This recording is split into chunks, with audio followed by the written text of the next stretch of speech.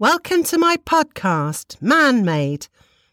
It's admittedly a provocative title. It's meant to be. It captures my desire to be of service, to be a part of the movement, encouraging us all to hold men and boys in high esteem. In high esteem for who they are and for the important and different contributions that they make. My podcast will tackle head-on the negativity that has been and continues to be directed towards men.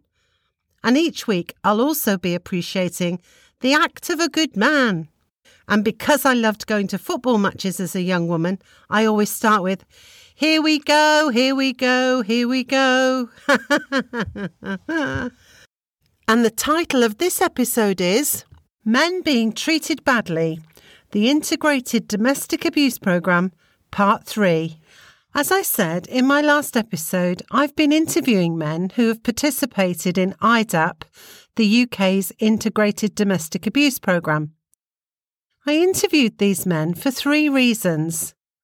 Firstly, their voices have not been recorded in UK or USA research beyond a few sentences in a Home Office paper in which 2 men appraised the programme positively.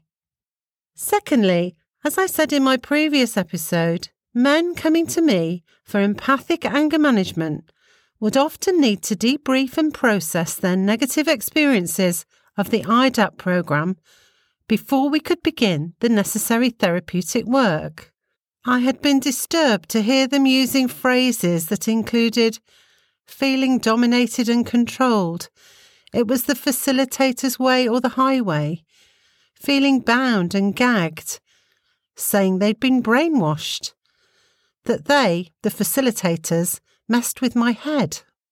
Ironically, these are the very kind of behaviours which the IDAP programme assumes that their group participants will have been engaging in their intimate partner relationships, and which the IDAP programme aims to eradicate. Lastly, in 2010, I attended an International Cultic Studies Association conference and listened to speakers discussing Robert J Lifton's Psychology of Totalism. Psychology of Totalism derived from his research during the mid-1950s on brainwashing in Chinese universities. Lifton identified the tactics used by Chinese communists to cause drastic shifts in a person's opinions and personality, a process he called thought reform. As I listened to the lecture, the stories of the men whom I'd worked with came to mind, and I wondered if they had been the subject of a form of indoctrination. Lifton identified 8 criteria of thought reform. These include control of the milieu or environment, manipulation through mystical means, a demand for purity which consistently evokes guilt and shame, a requirement for the confession of sins. That word is in air quotes. The belief system is held as sacred and as a science. The use of insider-loaded language which limits wider thought and can shut down emotional processes. The doctrine is held to be more important than the individual.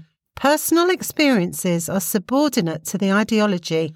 And lastly, there is the dispensing of existence, whereby people with alternative belief systems do not deserve acknowledgement or value, and anyone who leaves the indoctrinated community is shunned.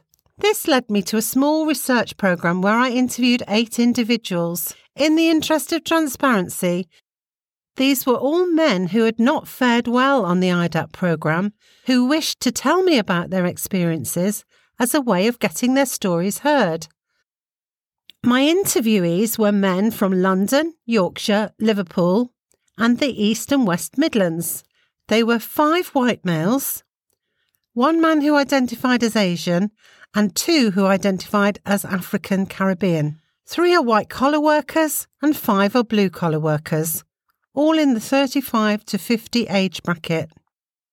In this episode, I'm going to map their experiences against the Milieu Control component of thought reform with the intention of demonstrating that a form of mind control or thought reform is at the core of the IDAP programme. The 8 components of thought reform coexist. They're not discrete phenomena. They inevitably overlap. Milieu control, which is being considered here, has to be present for all the other components to exist. Milieu control relates to the control of all communication within a given environment, which includes both the individual's inner communication with themselves as well as their external interpersonal communication with others. Within the IDAP programme, I would argue, communication is constructed and maintained through focusing all group dialogue around the power and control wheel and the equality wheel. When these 2 models stand alone, they finely calibrate a wide range of constructive and destructive interpersonal behaviours, which make a considerable contribution to our understanding of what constitutes safe and unsafe relationships. However, those I interviewed described them being used in conjunction with a radical feminist ideology, which holds a cynical, stereotypical view of men, who are all viewed as rapists or perpetrators of domestic abuse or potential rapists and perpetrators of domestic abuse. Here are some of the things the men I interviewed told me. Make no mistake about it, we were left in no doubt that men are bad. I was assumed to be a serial offender. You were not allowed to say, "It only happened the once." You knew that if you didn't agree with them, you'd be off the course. Off the course was code for back to court or prison. These highly structured groups restrict participant discussion to the 8 abusive behaviours on the power and control wheel and their 8 non-abusive counterparts on the equality wheel. The men I interviewed told me that they were assumed to have committed harmful behaviours from each of the 8 categories, and they were discouraged from saying, "Actually, I never sexually abused my wife," or "I never financially exploited my partner," or "I didn't use the children to manipulate her." Facilitators argue that the driving force of domestic abuse, the hub of the wheel of domestic abuse, is power and control, not the whole range of factors mentioned in the last 2 episodes of this podcast dedicated to men being treated badly, or the whole range of factors which psychotherapists, psychologists and counsellors all agree contribute to abusive behaviours. Each of the interviewees had reflected on their behaviour, and all of them had a complex narrative of why what happened had happened. Invariably, they'd come to the conclusion that there were multiple personal and interpersonal factors that had contributed to their abusive behaviour, rather than the single power and control explanation which facilitators, magistrates and judges focus on. At this juncture, I want to say power and control may well be part of what contributed to the abusive event or events, but not in the way that radical feminists understand it to have done. In my opinion and experience, the need for power and control is a trauma symptom.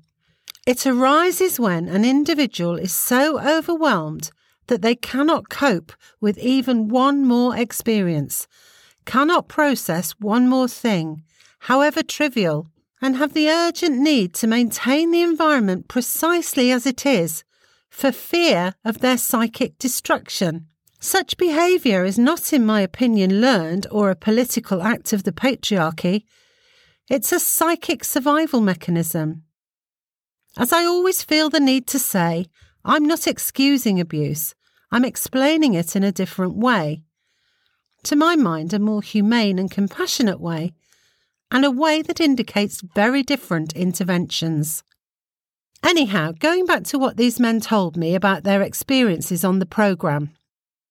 They very quickly learned that any other kind of explanations for domestic abuse would not be tolerated.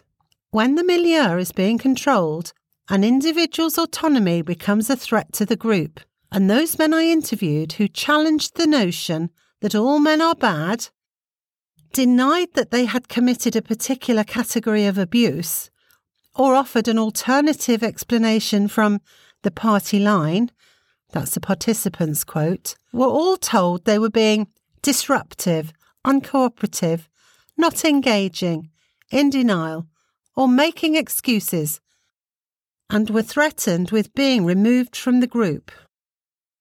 Robert J Lifton says, intense milieu control can contribute to a dramatic change of identity, which he calls doubling. The formation of a second self which lives side by side with the former one. He tells us that the boundary of the self is chipped away at, and that pressure is exerted on the internal milieu, that is the participant's inner life, to introject, in other words, swallow or take on board, the external milieu, in this case, an identity and motivation that derives from radical feminist ideology.